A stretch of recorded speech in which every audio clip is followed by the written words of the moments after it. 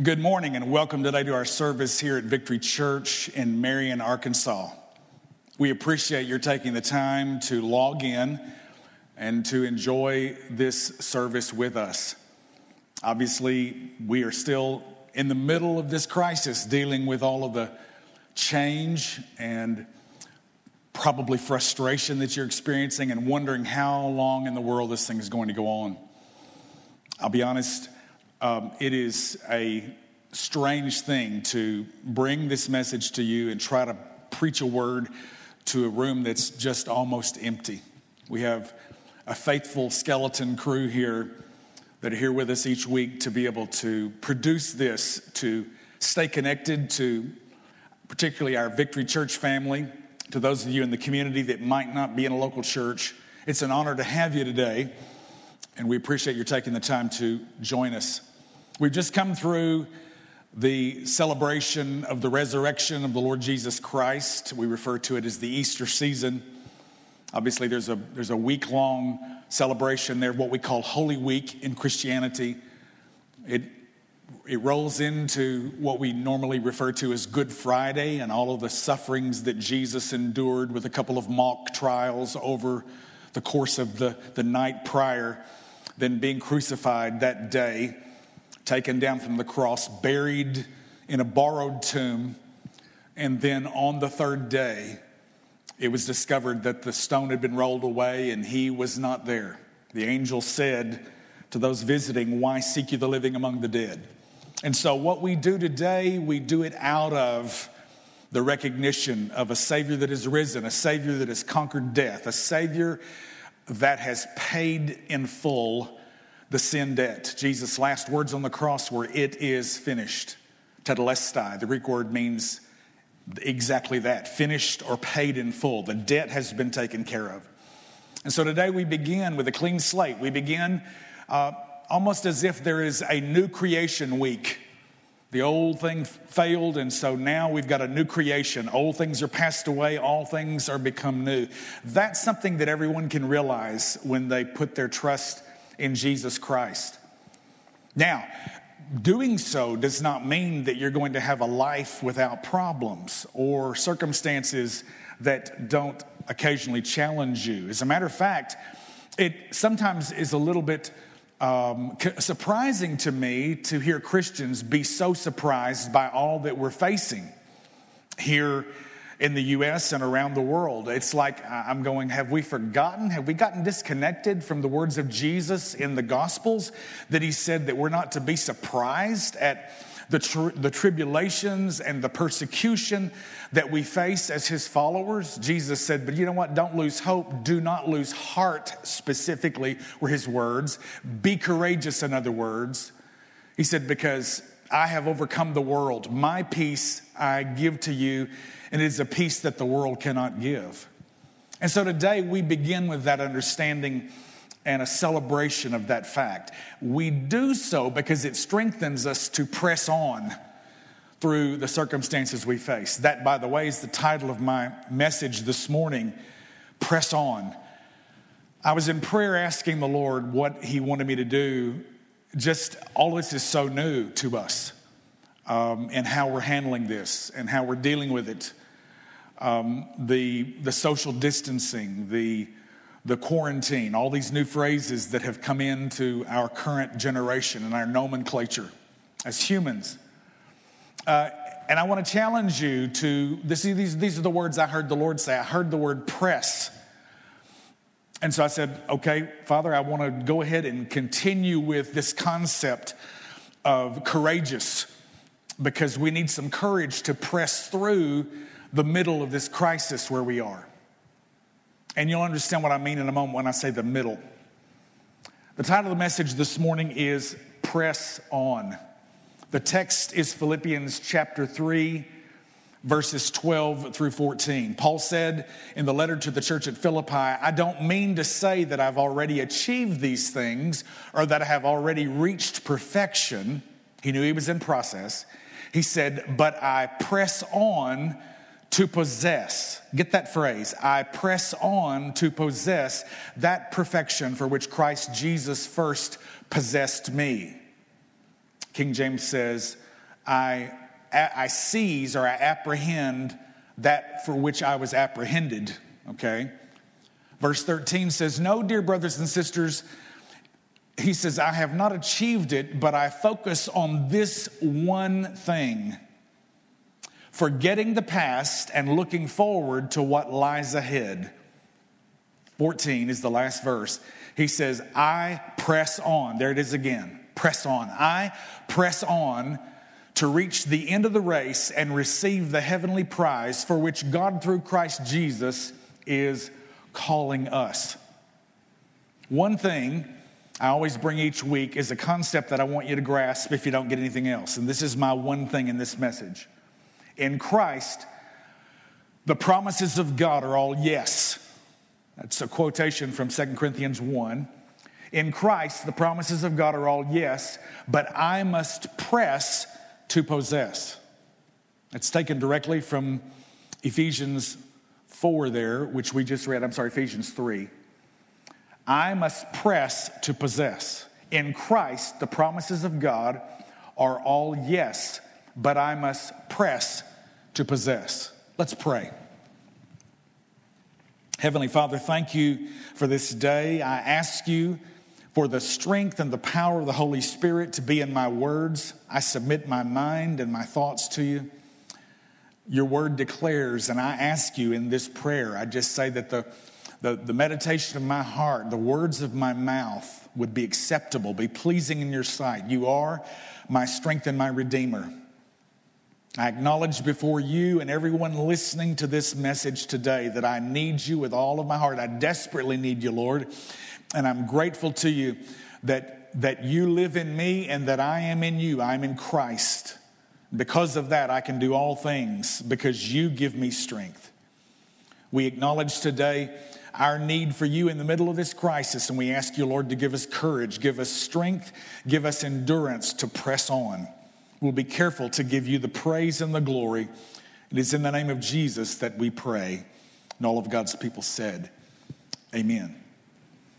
The descriptions that I'm hearing in our news, those that are commenting, it's in a 24-hour cycle, literally, on cable. Matter of fact, we've been saturated with it. We're marinating in this constant barrage. And if we don't once in a while pause and step out of it and take a breath, then we can be overwhelmed with a spirit of fear. We spoke to that several weeks before Easter. And I would encourage you, if you're getting anything out of these, you can always go back and see them, watch them again on from our website, or particularly from our free app in your Android store, in your Apple iPhone store. Just search Victory Church Mid-South, and the app is free. And there's a button there you can click that just says watch, and you'll be able to connect directly to YouTube and make a choice of this message today and any number of them in the past.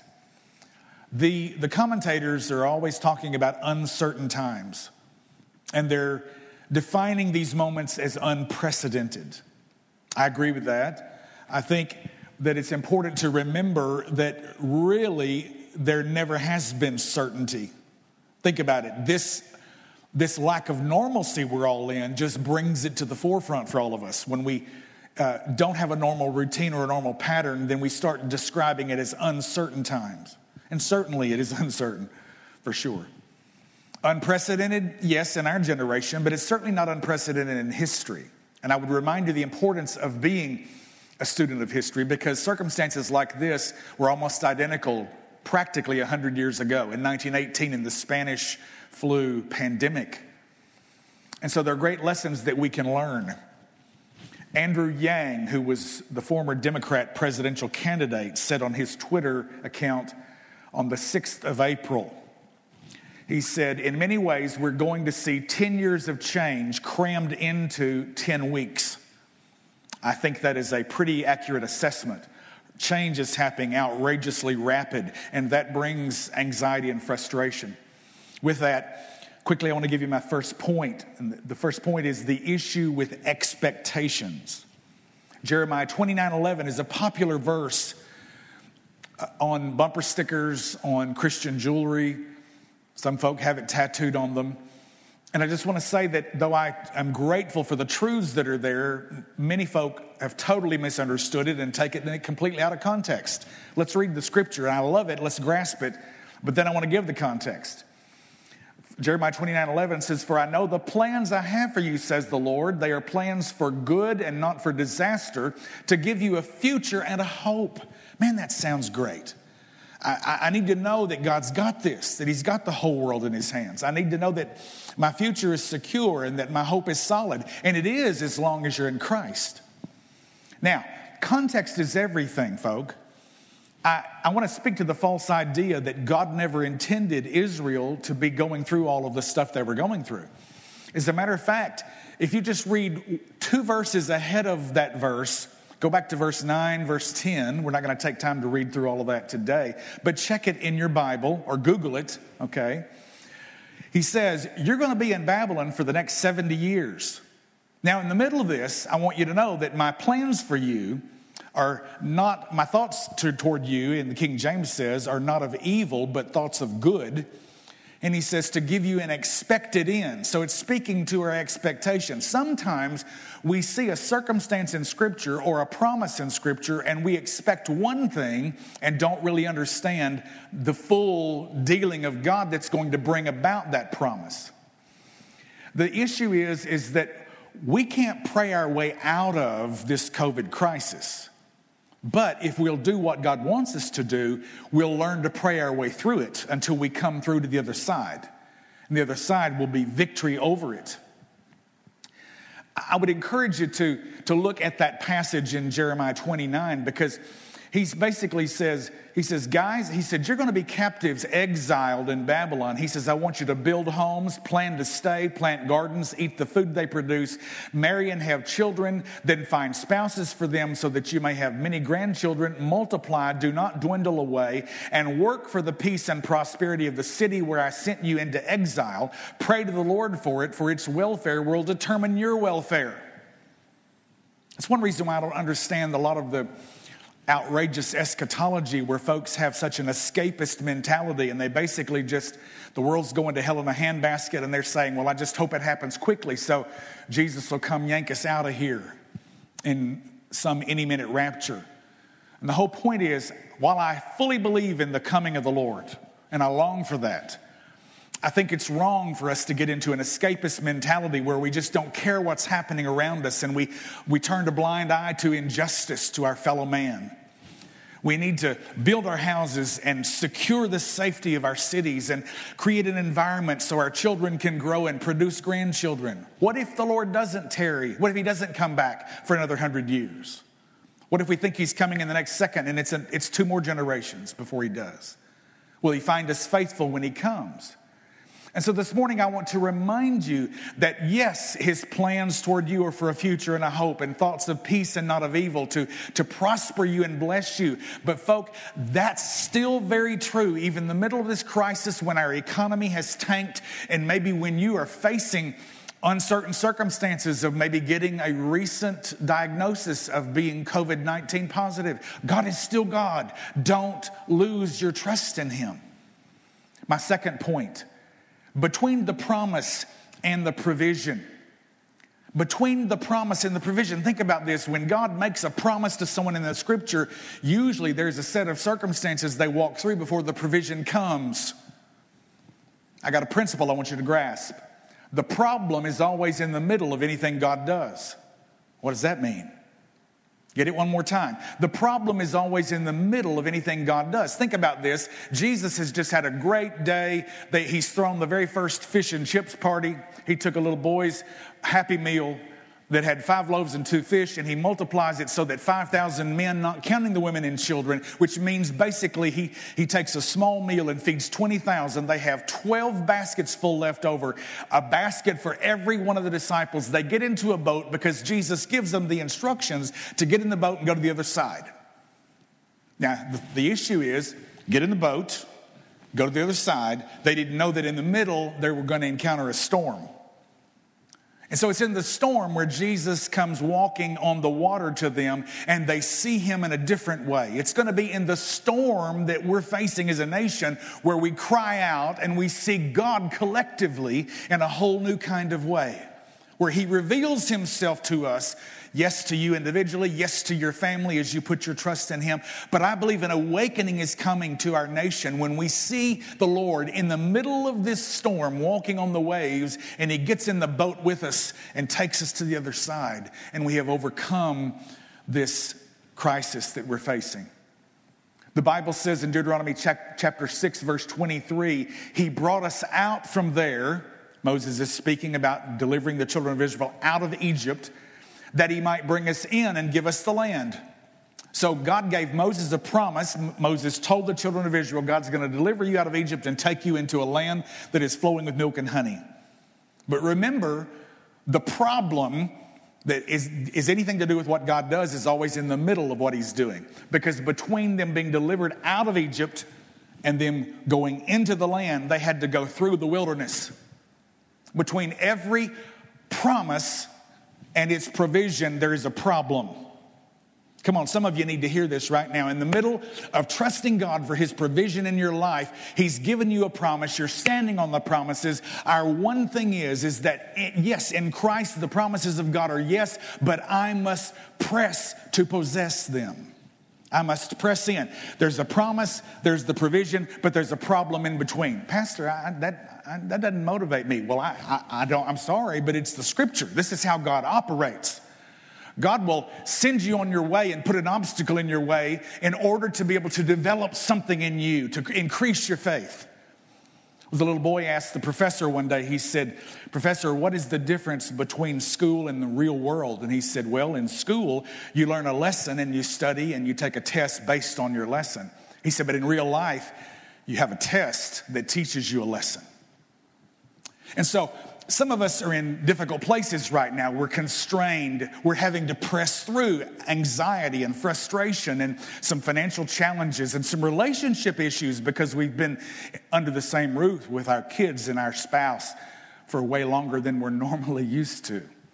So look at these patterns in Scripture. God promised Abraham a son. He even renamed him and called him the father of many nations. But between the time Abraham got the promise and Isaac was born, it was a 25-year waiting period.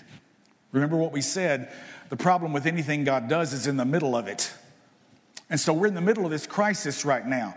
Joseph had a dream that he was going to rule, and eventually he ended up on the throne next to Pharaoh as the prime minister of Egypt. That was the promise. The provision was when it ended. But the problem was a short trek through the pit and the prison, which lasted 13 years for Joseph. Between every promise and every provision, God takes us through a problem because he's using those circumstances to prepare us for our next step in our destiny. Joseph learned stuff in those circumstances that prepared him to lead. The issues you're facing right now are actually God's school. It's his wilderness school to teach you how you can enter the land of your blessing and your provision. The examples are multiplied. I read a book at the end of the year over the Christmas holidays called The Obstacle is the Way by Ryan Holiday. He's written several very good ones. One is called Ego is the Enemy. The third one in this trilogy is called Stillness is the Key. But The Obstacle is the Enemy is subtitled The Timeless Art of Turning Trials into Triumph. And basically he is saying is that the problem actually has in it the seeds of its own solution. And it's there where God teaches us how to prepare for greater success and the destiny on our lives in the future. In this, he gives 3 points. He talks about perception, how we see things, action, the steps we take, and then our will, whether or not we follow through. He says that persistence is a matter of action. Perseverance, however, is an act of the will. He says one is energy, the other one is endurance. I love this quote. He says, the good thing about true perseverance is that it can't be stopped by anything besides death. If you're sitting by yourself or you're with your family watching this, I want you to say 2 words.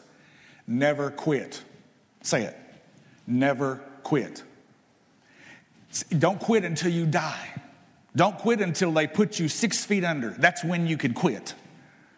He says, to quote Beethoven, the barriers are not erected which can say to aspiring talents in industry, thus far and no farther.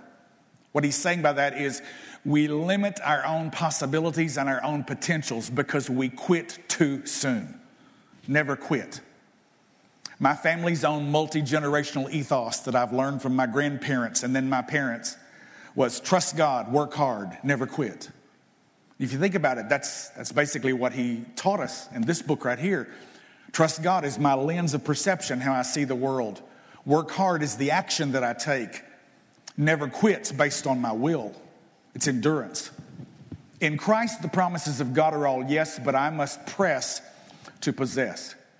My third and my final point today is this issue of pressing through tribulation.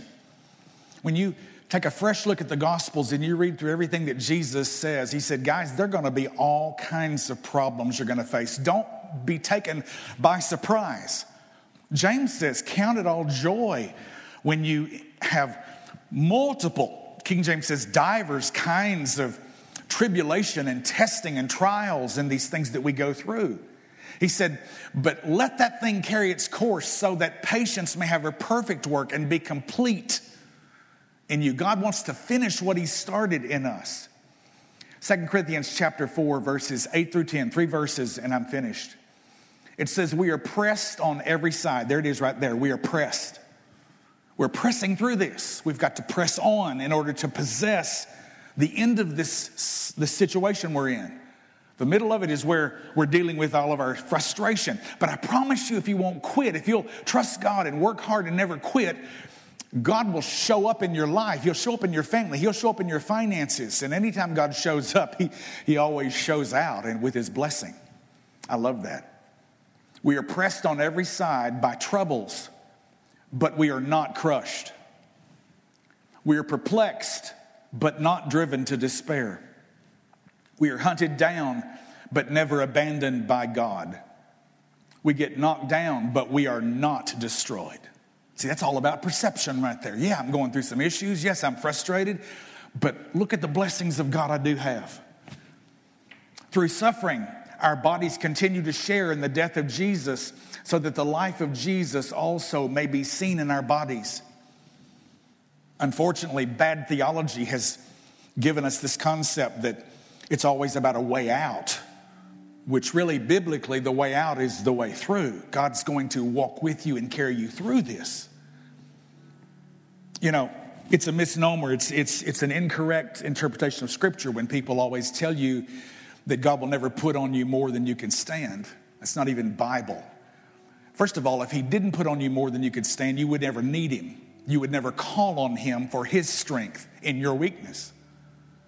And if you read that whole passage, he says that he will reveal a way out that you may endure. That's not a way out to just yank you out of it, but it's a way out that you endure. So in other words, the way out is the way through. God's going to carry us through this. And that's good. The obstacle is the way. What we're walking through will produce new ideas in America that will produce new businesses. In the book, he says, crises will destroy bad companies. It will improve good companies. But great companies will thrive in a crisis because they learn the lesson that's happening in the test. And he goes on to say that the same thing happens with individuals. Get your perception right. Trust God. Get your action steps in order. Work hard. And then, once that's in line, get your persistence happening. Get your perseverance. Never quit. The woman with the issue of blood pressed through the crowd to touch Jesus, and she got a promise. 4 men with an invalid friend dug through a roof, and they pressed through every obstacle they could to get their friend to Jesus, and Jesus healed that friend. The importune widow in Luke 18 pressed the unjust judge until he answered her request. Galatians 6:9 says, do not grow weary in doing good. In due season you will reap a harvest if you do not quit. Galatians 6 says, be not deceived, God is not mocked. That which a man sows shall he also reap. And he says, don't grow weary in doing good. He says that in due season we shall reap if we faint not, is what the King James says. One translation says if you don't give up. Another one says if you don't cave in. We got pressure happening all around us because we're being pressed. And the issue is, I just want you to realize this, pressure is not a bad thing if you're a lump of coal becoming a diamond. That's all about perception. See the circumstances you're in as God's school to prepare you for the greatness that is ahead. If you're discouraged, press on till you possess new heart and new courage. If you're anxious and frustrated today, press on till you possess peace and calm. Whatever your circumstance, press on. Press on. Press till you possess. One last time with our one thing. In Christ, the promises of God are all yes, but I must press to possess. Now, I hope that realization makes you recognize you've got to pivot and you've got to change direction in your focus. Some of you are worn out because your strength is exhausted, and this is where you can begin to call on the Lord, and in your weakness, His strength can be made perfect. And as I close this message today, I just want to say to you that the most critical press you will ever do is just simply to extend your hand of faith to receive the free gift of eternal life that Jesus offers. Jesus was pressed on every side. He became the sin bearer, took away the sins of the world. The scripture says in Isaiah 53 that his visage was so marred that we didn't even recognize him. Folk, he was beaten to a pulp. Cat of 9 tails, 39 stripes, literally ripped flesh and sinew and muscle from his back to the point of exposing his ribs. Nailed to a cross, thrust with a spear into his side, spat upon, cursed, blood dripping down from him. But you know what? That's the middle of the story. It's taken down from the cross, thought that this very Son of God was dead and it was the end of it. But that's not the end of God's story, because Sunday follows Friday. Friday, the Son of God became the sin bearer, but Sunday he got up out of the grave, the conqueror over sin and death. Oh, hallelujah. Jesus pressed. He pressed on. He pressed through everything he faced for you and for me. This morning it's very simple. I'm not asking you to earn or work for anything, because Jesus gives it to us as a free gift. All we like sheep have gone astray. Every one of us has turned to his own way, and the Lord has laid upon him the iniquity of us all.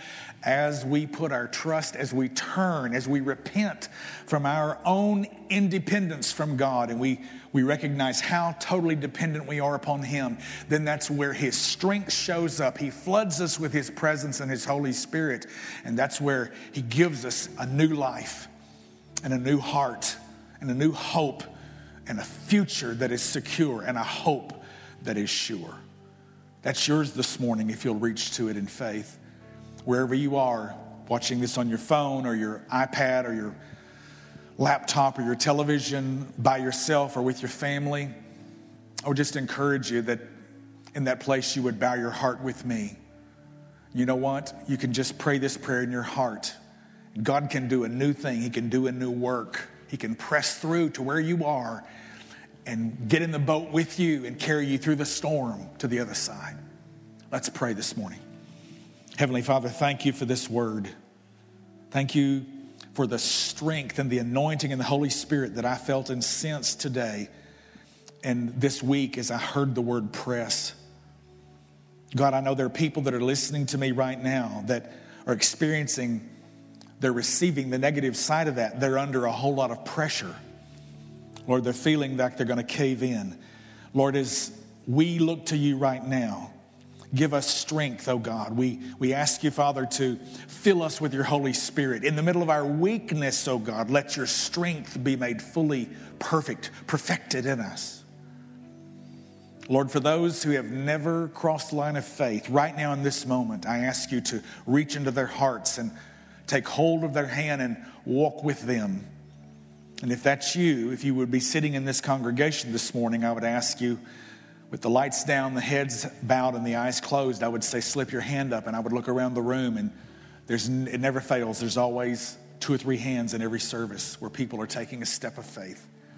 So this morning, I want you to know that this is available to you, not just in this window of time, but if you're listening to this a year from now, and you know that we're going through this corona crisis, and you'll know what has happened by that point. But God still, his promise is still for you in that moment. Whenever you hear this, very simply to pray this prayer. Pray it after me. Heavenly Father, I need you. I'm a sinner, and I need a Savior. And I ask you, Jesus, save me. I trust you. I turn from my past and my independence, and I turn to you, Lord, in faith. And I believe. Forgive my sins. Change my heart. Fill me with your Holy Spirit, I pray. In the name of Jesus, I thank you for your promise. All of God's people said, amen. Folks, thank you for coming today, sitting down with us, logging on. Remember that if you're facing a problem right now, don't forget the promise God gave you, because the provision is ahead. Learn as you walk through this period of teaching, because God's got a great lesson for you. Amen. We love you.